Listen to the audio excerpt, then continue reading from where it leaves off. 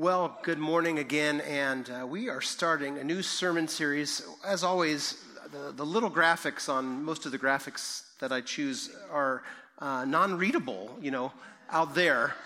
Of course, I have this one right here, so it's like, sitting at my desk. So hopefully you can read the Roman numerals. Those are 7. No, this isn't a series on the 7 deadly sins. But what that little print says in the middle, it says, a study in the book of Revelation. Now, some of you are going to get real excited at me saying the word Revelation because you're thinking we are going to spend weeks and weeks and weeks No, sorry, that's exactly what we are not doing. We are not going to talk about that, and I'm picking the low-hanging fruit, if you will. We are going to be in Revelation chapter 2 and chapter 3. Revelation chapter 2 and 3. 7 is because the Lord Jesus, in the first part of Revelation, has 7 things he wants to say, 7 letters to 7 churches in Asia Minor of the time. The 7 letters to the 7 churches in Revelation. And so Revelation 2 and 3 is, as I say, the easy part of the book of Revelation. It's the low-hanging fruit. Someday, maybe, we will deal with all that other stuff after chapter 5. All the other 7s, the bowls and trumpets and, all that fun stuff. Yes, but not in this series. So if you were excited, I'm sorry to disappoint you. We will not do that in this series. But as I said, we are in chapters 2 and 3, and we find 7 real churches from Asia Minor at the time, near the end of the first century. And yet these 7 real churches from back then are 7 representative churches for us and for our day. The problems that they faced are the problems that we face. The same issues found in the ancient churches are the ones we find in contemporary churches. You see, not just Revelation 2 and 3, friends, but this whole book is relevant. God's word is relevant. God knows what we need to hear. So even though this book was not written to us, I've said that before, hear that. This was not written to us. It was written to specific people and places at a specific point in time. It is and was written for us. So there's application to us, and we need to hear things and know who God is, what he's done, what he's going to do, all of that. And the book of Revelation, and in this series, in this context, chapters 2 and 3, we find these 7 real churches with 7 different struggles and weaknesses and strengths and good things. And we will see that there's relevance to us as well. We're going to spend, Lord willing, the plan is over the next 6 weeks, starting with today, looking at 1 church per Sunday, and this will kind of launch us then into summer. And again, the schedule right now is the very last one, the last letter to the church at Laodicea. You've heard that name maybe, if you've studied this or have grown up in the church. Our friend Adam Wilson will be here to preach that one, to finish out the series, but that's still weeks out. But that is where we go as we wind down spring and head our way into summer. Now, before we get into the first letter to the first church, which is the church at Ephesus, let's talk about the structure to these letters, to these churches. Scholars, and I've got like 4 footnotes here in my notes, and that's just 4, but scholars agree there is a symmetry and a structure to every letter that Jesus speaks to. Okay, we're going to see he has something to say to 7 different churches, and there's differences, but the structure is generally speaking the same. So I have a chart. You can kind of take a look at this, and really, generally speaking, this is true for all of the 7. First, there's going to be a command for there to be something written to a specific church. So all 7 are named, Ephesus and Philadelphia, Sardis and Smyrna, and these 7 different places. So there's a command for John the apostle to write what he's seeing and hearing from the Lord Jesus. We'll talk about that more in a moment, to each of these 7 churches. Then there's a self-description of Jesus himself that mirrors something in chapter 1. So we're not going back in chapter 1 today.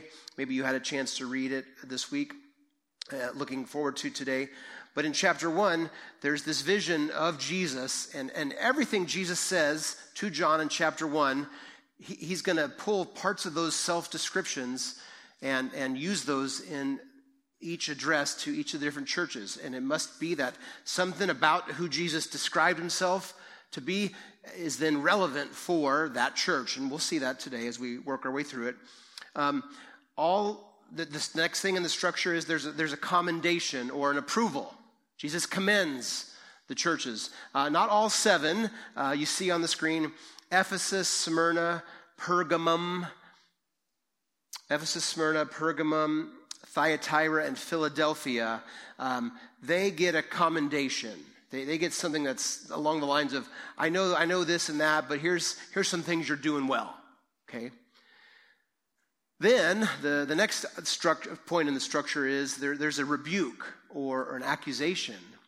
And as you see on the screen, 5 churches not only 5 have this sort of rebuke. And it's Ephesus, Pergamum, Thyatira, those ones, and Sardis and Laodicea, they have a rebuke. They have something that Jesus says, I have this against you. Let me jump ahead just for a second, because it's worth pointing out. So 2 of the 7 don't have anything bad by Jesus explicitly. Smyrna and Philadelphia, they are only commended. And then there's 2 that essentially don't have a commendation, but they have this rebuke. Sardis and Laodicea. And then the other 3, Ephesus, Pergamum, Thyatira, they have both within this structure. There's then a call by Jesus, an exhortation to repent, to persevere. Therefore, strengthen, do this. You have this weakness, adjust this. So there's this call to respond. What you have is 6. I realized after I put this chart together earlier in the week, and I was seeing the same structure line up. There's one other thing that I didn't put in the chart, so it should be number 6. It's a statement of what Jesus will do, you could call like a consequence if they disobey. Sometimes it's an encouragement to press on. Sometimes it's a warning of judgment if they don't. But that is there as well. Not just a call for them to repent, but then what Jesus is going to do if they don't hear this word from him. Then what I have is 6 as the next item. There's an invitation. There's this invitation. All of the churches get this invitation that goes along the lines of, he who has ears, let him hear what the Spirit says to the churches. And that's really important because like we're going to see in a moment, Jesus is going to address the church at Ephesus. So that was a city, the church was there. But then at the end of it, there's this invitation, let everyone who has ears hear what the Spirit is saying to the churches. So here we are in Santa Rosa, some 2,000 years later, and we need to hear what the Spirit said to the church at Ephesus, what he'll say to the church at Philadelphia, and so on. And then the last item that's there is this promise to victors, to those who conquer or overcome. And that's put there in all of them, and we'll look at it again today. But you already know that word. If you have ever owned a pair of shoes with a swoosh, the word Nike comes from the Greek word nikao, and it means victory. It means to conquer, to overcome. One pastor joked that each letter that was written to these churches was sealed with a swish as they went out. Not quite, probably not quite like that, but that's what that means. So when you put on your Nikes, or if you see Nikes, just think, to overcome, to be a victor, to conquer. That word means those things, and we're going to see that word again and again and again. There's a call to persevere, to overcome, to be victorious in what the Spirit is saying, what Jesus is saying to the churches. So again, scholars note that the 7 letters conform to this pattern. Within the pattern, there are some differences, some that only have commendation, some that only have a rebuke, some that have all of it. There's different struggles, different victories and strengths, all of that. But as we're going to see, here's kind of an overview, as one writer put it. Ephesus, that's where we will be today. Ephesus is theologically and morally sound, but they're deficient in love. Smyrna, we'll note, is vibrant, but they're fearful. Pergamum is witnessing, but undiscerning. Thyatira is loving, but over-tolerant. Sardis, impressive on the outside, but dead on the inside. Philadelphia, struggling but strong. Laodicea, affluent and yet apathetic. So as you hear that, again, he or she who has ears to hear, let them hear what the Spirit says to the churches. God gave us in the Revelation, in the Apocalypse, in this vision of Jesus and what would come, these 7 specific churches that function as representative churches, so that we would hear some things, so that we might be able to go, Jesus, what are you saying to us today in this letter? Where do we need to repent like that church? Where might you be commending us like that church? And so, again, these are universal in the application, the struggles. Even if those were specific things then, we can see the relevance in our day. The very same issues that our church has, that the church around the corner has, that the church across the country has, and so on. Here's the truth, though, going in, and we'll see this explicitly in our passage today. The Lord Jesus knows all 7 of these churches. He knows all 7. He knows them all. And it's not just a knowledge about, but he's intimately concerned. And he knows us too. He knows our church. He knows who we are. Santa Rosa, so that would make up all the local churches of our area, of our region, right? But Soma, who we are. He knows us. He knows us, and he loves us. He's our Redeemer, like we just sang. And he wants to, as we looked at last week, continue to sanctify us completely. And he is faithful. He will do it. All of the churches, we'll see, have that statement at the end, this promise to those who are victorious, who overcome. And these were churches living at a time of hostility. It was very pagan, and nothing's changed. Nothing's changed. We live in a time as well where increasingly we suffer, and to be a person of faith, we are met with hostile rejection, and so we too are called to endure, to overcome, to be faithful. If you haven't already, please turn to Revelation chapter 2, verses 1 through 7. And we are going to look at the letter to the church in Ephesus. I love this title, not because I came up with it. I didn't. I'm borrowing from the great pastor, preacher, sermonator, Chuck Swindoll. And he called this letter, or this church rather, the church with everything, but with the church with everything, but I didn't type that right, so now it's messing me up. But lacking the greatest thing. So there, that fell short. The church with everything, but lacking the greatest thing. To put it this way, C.S. Lewis famously talked about when we put second things first, we miss out on both first and second things. What we are to do is put first things first, and this can apply to so many areas of our life. When first things are kept first, then we gain first and second things. But we so often put second things first, and then that causes us to miss out. In this church, they had a lot of things right, but the greatest thing they lacked, and we'll see what that is. So Revelation chapter 2, verses 1 to 7. Follow as I read. To the angel of the church in Ephesus write, the words of him who holds the 7 stars in his right hand, who walks among the 7 golden lampstands. I know your works, your toil, and your patient endurance, and how you cannot bear with those who are evil, but have tested those who call themselves apostles and are not, and found them to be false. I know you are enduring patiently and bearing up for my name's sake, and you have not grown weary. But I have this against you. You have abandoned the love you had at first. Remember, therefore, from where you have fallen. Repent and do the works you did at first. If not, I will come to you and remove your lampstand from its place, unless you repent. Yet this you have, you hate the works of the Nicolaitans, which I also hate. He who has an ear, let him hear what the Spirit says to the churches.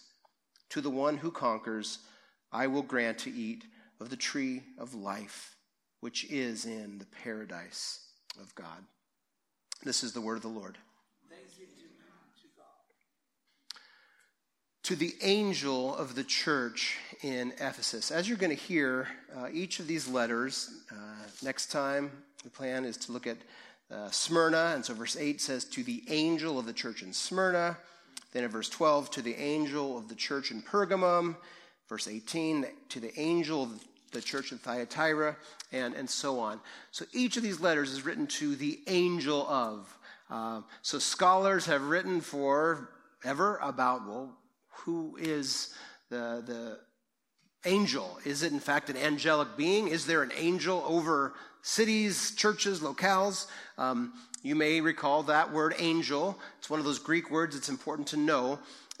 That word angel is just a transliteration. We seem to talk about words and how they're just transliterations all the time. Like baptized, right, is transliteration of Greek for baptizo, which means to immerse. So angel is a transliteration of angelos, which is a word that means to be a messenger. So angels, like we think of throughout the Bible, are in fact messengers from God, and that's good to know. Sometimes the word angelos is used, and it's not referring to what we think of as angels, but someone who's a messenger. And so some scholars have said, well, no. This isn't written to angels over churches. Like there's not the angel over all these cities and churches, but it's the senior pastor person, the head messenger of a church. And at the time, Jesus wanted to make sure that head leader, that head elder, knew something. And that may be the case as well. It's really is like a coin toss. There's some validity to that. And yet every time John uses the word angelos, he seems everywhere else, he seems to be referring to divine angelic beings. So, why would he change it just in one instance? But all that to say, we can just think to the church. Forgetting the identity at the moment, it's not super important who the angel of each of these churches is. It's a letter to this church. This is a letter to Ephesus, the church in Ephesus. And Ephesus was a very important city in its day. Some estimate it was the third largest city. Some 250,000 people were estimated to have lived in Ephesus, which was very large in that day. It's in the west coast of the province of Asia. The city was very enthusiastic about its worship of the emperor. So they were into what's called the imperial cult, right? If you worship the emperor, you have this imperial cultic worship. So that was a big deal in their day. There was a temple for Julius Caesar. There was a temple for the emperor Domitian a little bit later on, and that may even have been built before John wrote Revelation, so that may be in play as well. The Christian faith came to Ephesus probably through Aquila and Priscilla, this husband and wife that we find in Acts 18. The Apostle Paul left them there on his route, on his travels, heading from Corinth to Antioch. On his next missionary journey, he would remain there for more than 2 years. This is Acts 19. And that's fascinating. Paul spent the longest time in Ephesus. He spent time at all these cities that he went to and all these churches he planted. He spent a lot of time, over 2 years, in Ephesus. He would eventually leave Timothy, one of his closest companions there, to be his representative. Timothy would be there, and Paul would write a letter, Ephesians, that is, to the church at Ephesus. He would write 2 letters to Timothy, who was there at Ephesus. Church history tells us that the Apostle John was very closely associated with the city of Ephesus as well. So there's a lot of influence that the city has had to the Christian faith, and who was there and who was left there, and these letters that were written. But in its day, the city was most famous for being a temple keeper for the goddess Artemis. And so the temple of Artemis was one of the 7 wonders of the ancient world. Thousands would journey to Ephesus for their version of a pagan pilgrimage to this site there in Ephesus for the Artemisian festival and so on. And so this city was famous. It had all of that. It was a port city, lots of stuff in and out. The Christian message had been there.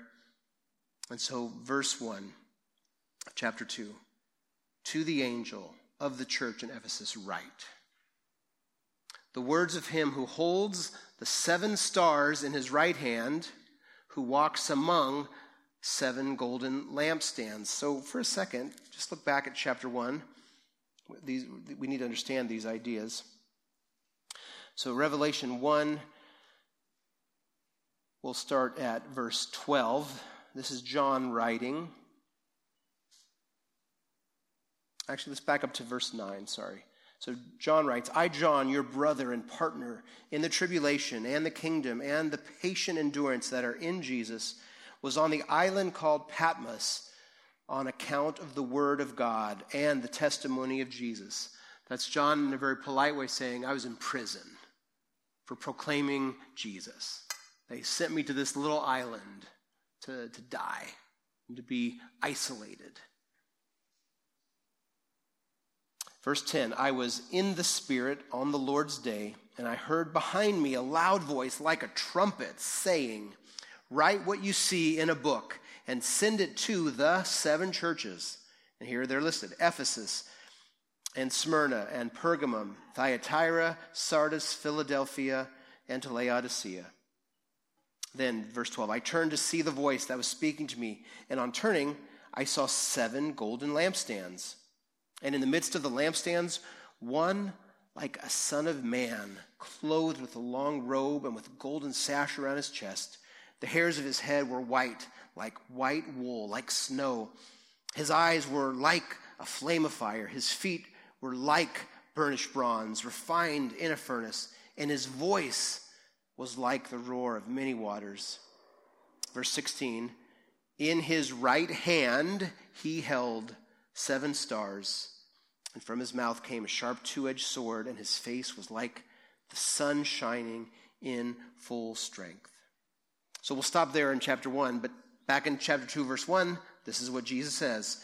The words of him who holds the 7 stars, that's what we just read from Revelation 1:16, in his right hand, and who walks among 7 golden lampstands. In verse 12, we read that as well. And what John is going to reveal to us at the end of 1 is that the lampstands, we should just read it. It's worth hearing. So back in verse 17, when I saw him, I fell at his feet as though dead. But he laid his right hand on me, saying, fear not, I am the first and the last, the living one. I died, and behold, I am alive forevermore. And I have the keys of death and Hades. Write therefore the things that you have seen, those that are and those that are to take place after this. As for the mystery of the 7 stars that you saw in my right hand and the 7 golden lampstands, the 7 stars are the angels, the messengers of the 7 churches, and the lampstands are the 7 churches. Okay, so there it is. So to Ephesus write, the words of him who holds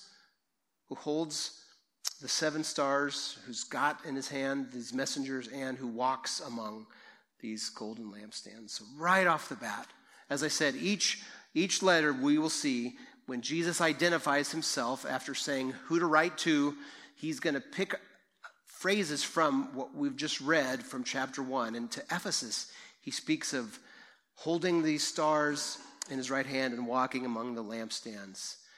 We could just briefly summarize it like this.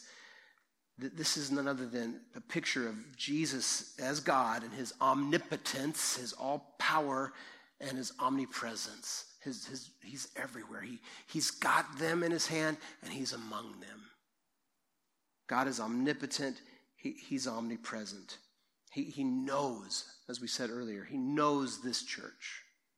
He's all-knowing, all-powerful, and he's omnipresent.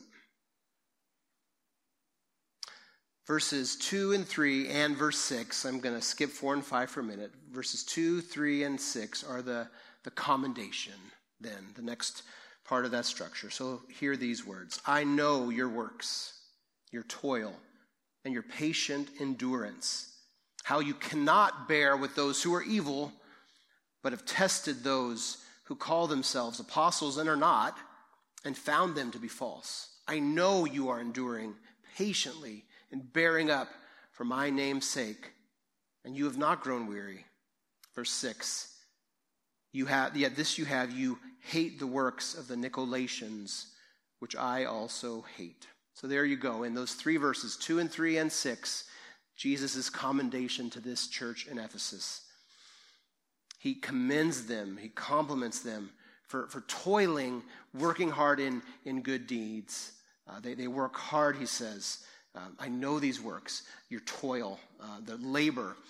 He says that you have this patient endurance in the midst of trials, and you stand against false doctrine. He speaks of those who call themselves apostles but are not and are found to be false. And then in verse 6, he speaks of Nicolaitans. We'll talk about that in a moment. So you could summarize it like this. Jesus commends them for toiling in good deeds, enduring patience in trials, and standing against false doctrine. Good things to be commended for. Would we be commended for those sorts of things in our day? As individuals, as a church, do we work hard in the things God has called us to do? Do we morally and spiritually reject evil things? Do we stand for spiritual and doctrinal purity and moral purity? That's the kind of thing that he is commending this church for. Now, in verse 6, he mentions, you hate the works of the Nicolaitans, which I also hate. We're going to come over the next couple of weeks and see this group again, the Nicolaitans. We really don't know much about them, but it seems, as we'll learn more later, that they were following Balaam, and specifically Balaam's error. Balaam was, of course, a prophet from the Old Testament that was hired by Balak to curse Israel, but he ended up blessing Israel instead. And then in the book of Numbers, we find Balaam eventually was the instrument of leading people into idolatry and sexual sin. And so the Nicolaitans somehow are associated with this error. It seems they were like an anything goes type of group. And what we're going to read over and over is that the false teaching that most tempted the people was false teaching that said something along the lines of, go and compromise and just kind of do whatever you want, whatever feels good, whether it's food sacrificed to idols, other kinds of compromise and idolatry, or compromise with sexual immorality. I got to turn that off. More and more it happens. It doesn't really matter. Whatever goes. Whatever you like, you can do. You can compromise in your worship, it's okay. You can compromise in sexuality, whatever. Very free these people were in how they lived. This was the error. And Jesus says to them, you hate their works, which I hate also. And you are working hard and you're standing against error. You don't tolerate those. It's interesting. Again, this could be misstated, but Jesus commends them for being intolerant and for hating. Two things we generally think we ought to not be known for. Okay? We got to make sure we don't tolerate the same things Jesus doesn't tolerate, and we got to make sure we hate the things Jesus hates. Okay? Of course, we can flip-flop that, and we do quite a bit. They had moral and ethical strength. They had theological strength. And again, I've said this already. If you just think about this church, they had this history, this ancestry of the Apostle Paul planting this church, of being there over 2 years, of Timothy being there, of these letters being written. I mean, they had a lot that goes with this, why they would be morally and spiritually and theologically strong. When Paul wrote to Timothy in his first letter, 1 Timothy 1:3, Paul said, "As I urged you when I was going to Macedonia, remain at Ephesus, so that you may charge certain persons not to teach any different doctrine." So Paul had said that to Timothy, and so Timothy charged the people and equipped the elders and the churches. They stood against false teaching and false moral, do whatever you want kind of ideas. A few years after Revelation was written, the church father, Ignatius, he wrote to Ephesus, and he praised them. This is just from church history, not the Bible, but he praised Ephesus because he heard a report that there was no heresy or false teaching that could even gain an audience in the Ephesian church. They were orthodox. They knew what they believed, and they fought against anything false. And Jesus says, I commend you. I commend you for those things. Genuine praise for those things. And that should be true of us too. We should stand for the truth conveyed to us from God's word. The faith once for all given. Sound teaching. We should reject and not tolerate moral licentiousness and any teaching that says, well, you can live any way you want. You've been forgiven, or it doesn't matter. Some things are outdated. We need to be progressive, and on and on and on. No, we too should want to hear Jesus commend us for being theologically and doctrinally and morally pure, whole. And we would want that, I hope. I do. I want that personally. I want that for our church.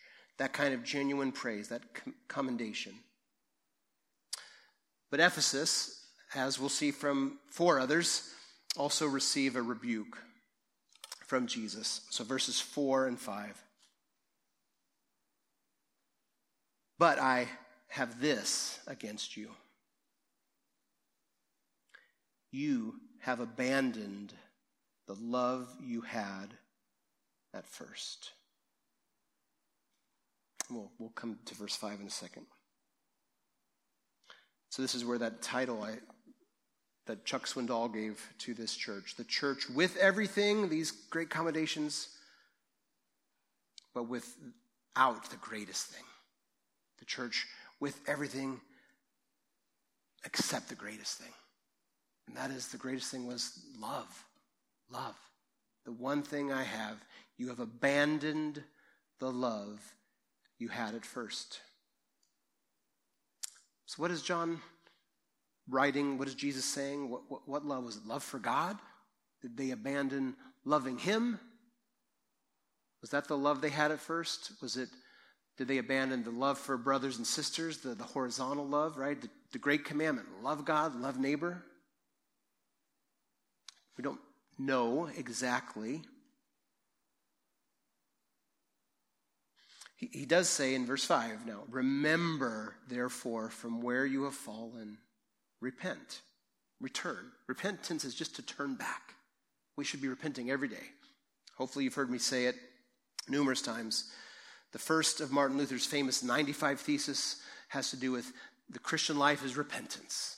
The Christian life is repentance. Not the non-Christian life, although they need to repent too, but for those of us that have been redeemed, that have been saved, our day is to be one of repentance. And sometimes if you're like me, you got to repent 10 times in the first hour of your day. Because we sin in thought, in word, in deed. And so Jesus says, remember from where you have fallen. Repent and do the works you did at first. You've abandoned the love you had at first. Remember from where you fell, repent and do the works you did at first. Now, not works to get you saved. That's not what John is writing. It's not what Jesus is saying, because, of course, we don't do any works to get saved. Jesus did all the work. We believe on him, and he saves us. And then come works.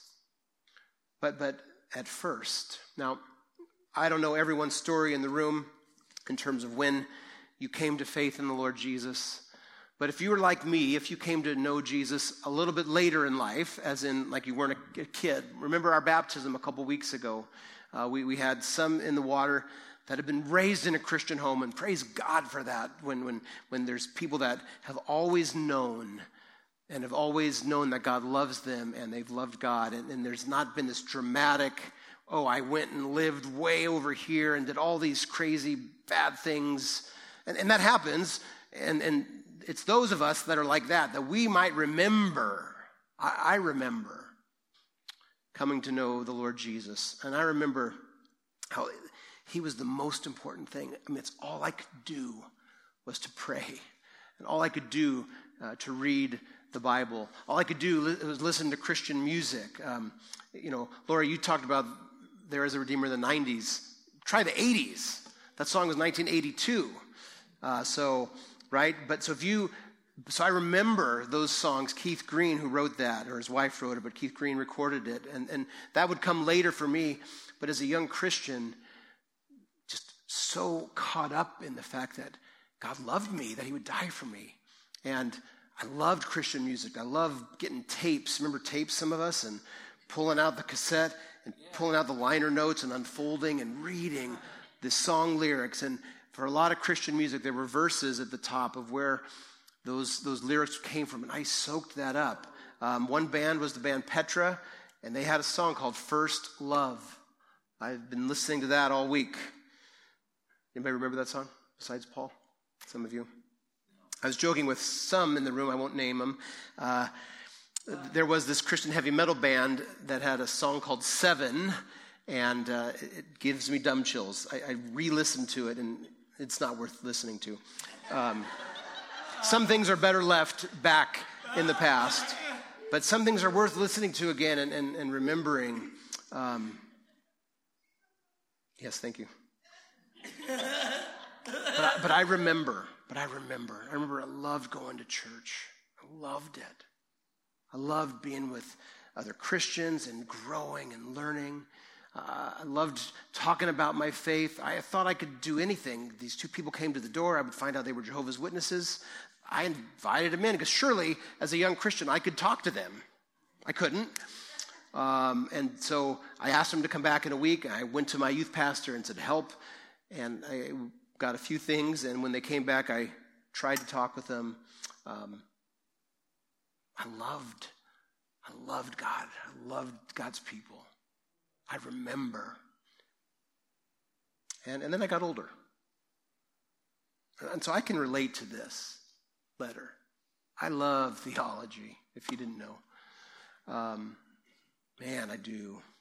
And I want to believe right things about God. And I want to teach right things about God. And I want to stand against moral wrong in the right way. And there's a loving way to do that, for sure. Okay? We need to be full of grace and truth, and we need to speak the truth in love. All of that, yes. But man, I hear this. I hear Jesus saying, Paul, you are prone to leave your first love. You can get caught up in knowing the right things, but you neglect me. Remember, Paul, what you had at first. Remember what that was like. And do those works. Seek me. So I don't know. That's my story. I don't know if you relate to that. In Ephesians 3, so again, years prior, the Apostle Paul, having planted the church there and then writing a letter to the church, offers this prayer in Ephesians 3. He says, I'm praying that Christ would dwell in your hearts through faith, and that you, being rooted and grounded in sound theology, is that what it says from memory? I expect you didn't turn there quick enough, but no. It says, you being rooted and grounded in love may have strength to comprehend with all the saints the breadth and length and height and depth, and to know the love of Christ that surpasses knowledge. That's what he had prayed for them. And so years later, Jesus says, you've neglected that love. Or, like Paul would write to another church, not Ephesus, but you know these verses. If you've ever been to a wedding, you've likely heard this. If I speak in the tongues of men and angels, but have not love, I'm a noisy gong or a clanging cymbal. If I have prophetic powers and understand all mysteries and knowledge, and if I have all faith so that I can remove mountains, but have not love, I am nothing. If I give away all that I have, and if I give my body over to be burned, to be martyred, but have not love, I gain nothing. Love. So probably, I think, Jesus is saying, the love that you've abandoned, that you had at first, it was probably first and foremost, yes, this vertical love relationship with God, but it does affect how we love others. Loving people, probably both things. Of course, Jesus connected those things. The greatest commandment in Mark's account is love God, love neighbor. 2 commandments that combined to be the great commandment. Or John would write something that we'll look at a little bit here in a moment about the connection between loving God and loving others. He says to them, remember, therefore, repent, and do those works you did at first. And then here's this warning in the middle of verse 5. If not, I will come to you and remove your lampstand. What was the lampstand? That was the church. That's a scary warning. You're sound theologically, you're sound morally, you're working hard, but you don't love.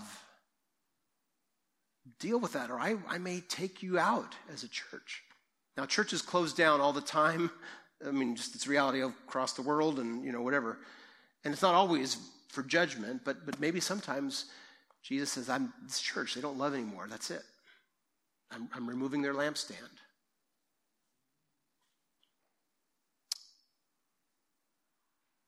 If not, I will come to you and remove your lampstand from its place unless you repent. So there's this warning. Jesus' point to the church at Ephesus, you hate what I hate, that's good, but do you love what I love? And Soma, do we hate what he hates and love what he loves?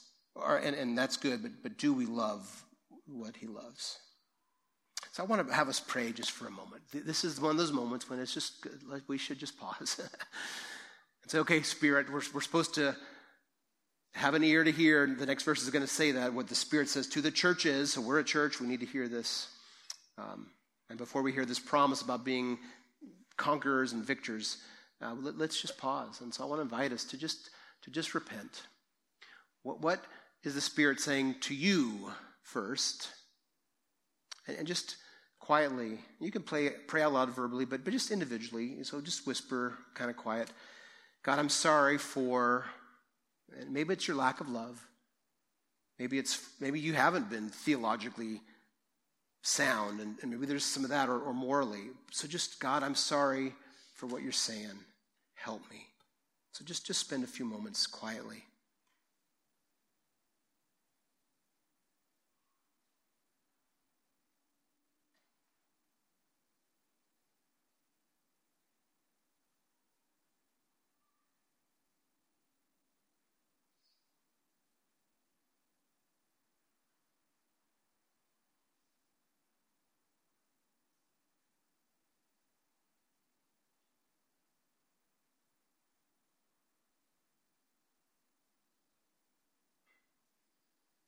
The Lord loves it when we repent. He does. His arms are open. Like most parents, when their kids have done something wrong and they are scared, but they turn and say, sorry, right? Our Heavenly Father loves it when we repent and we return. But I want us as a church to do that too. And so just simply, let's say these words together in just a moment. God, please rekindle our love for you. Okay, we're just going to say that together, corporately, as a church gathered. Because there's all this individual work, and that's good, because we are personally connected to God through the Lord Jesus. But that personal relationship is not private, right? We've been talking about that in our previous series, chapter 2, right? We're part of a church. It's not private. It's personal, but we're connected. So we want to together have him rekindle. So we're going to say, God, rekindle our love for you. Let's say that together as a church. God, rekindle our love for you. One more time. God, rekindle our love for you. John, who's on this island writing this, wrote a letter. It's called 1 John in our Bible. And he said this in 3 verses. And I want to challenge you to memorize these. I'm going to take this challenge myself this week. 1 John chapter 4, verses 19 to 21. We love because he first loved us. Repeat that with me. We love because he first loved us. There, you've got one verse memorized. That's verse 19. We love because he first loved us. If anyone says, I love God, and hates his brother, he's a liar. For he who does not love his brother whom he has seen cannot love God whom he has not seen. And this commandment we have from him, whoever loves God must also love his brother. Those would be great verses to memorize this week. We love because he first loved us. Please stand. We're going to close our service with a song, a prayer, inviting Jesus to come. Of course, that's eventually what the book of Revelation gets to, that he's gloriously returning in bodily form, and it's really going to happen one day. And we long for that day because this life is hard and it's filled with trials and hurts and struggles and sin and pain and evil, all of it. And we're trying to be faithful and endure and conquer. And I should mention the way he ends this letter. He says in verse 7, to the one who conquers, I will grant to eat of the tree of life, which is in the paradise of God. So this is Jesus promising those who are conquerors. And just again, we will conquer because Jesus conquered. That's where Revelation is going to go. The Redeemer has conquered. And we are his by his conquering. And so we will. And one day, there's going to be this new Jerusalem. And there's going to be the return of the tree of life.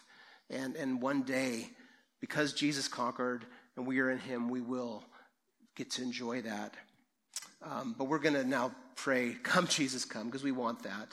And let's sing that as our prayer this morning. So Father in heaven, thank you for this letter. Thank you for the letters to the churches.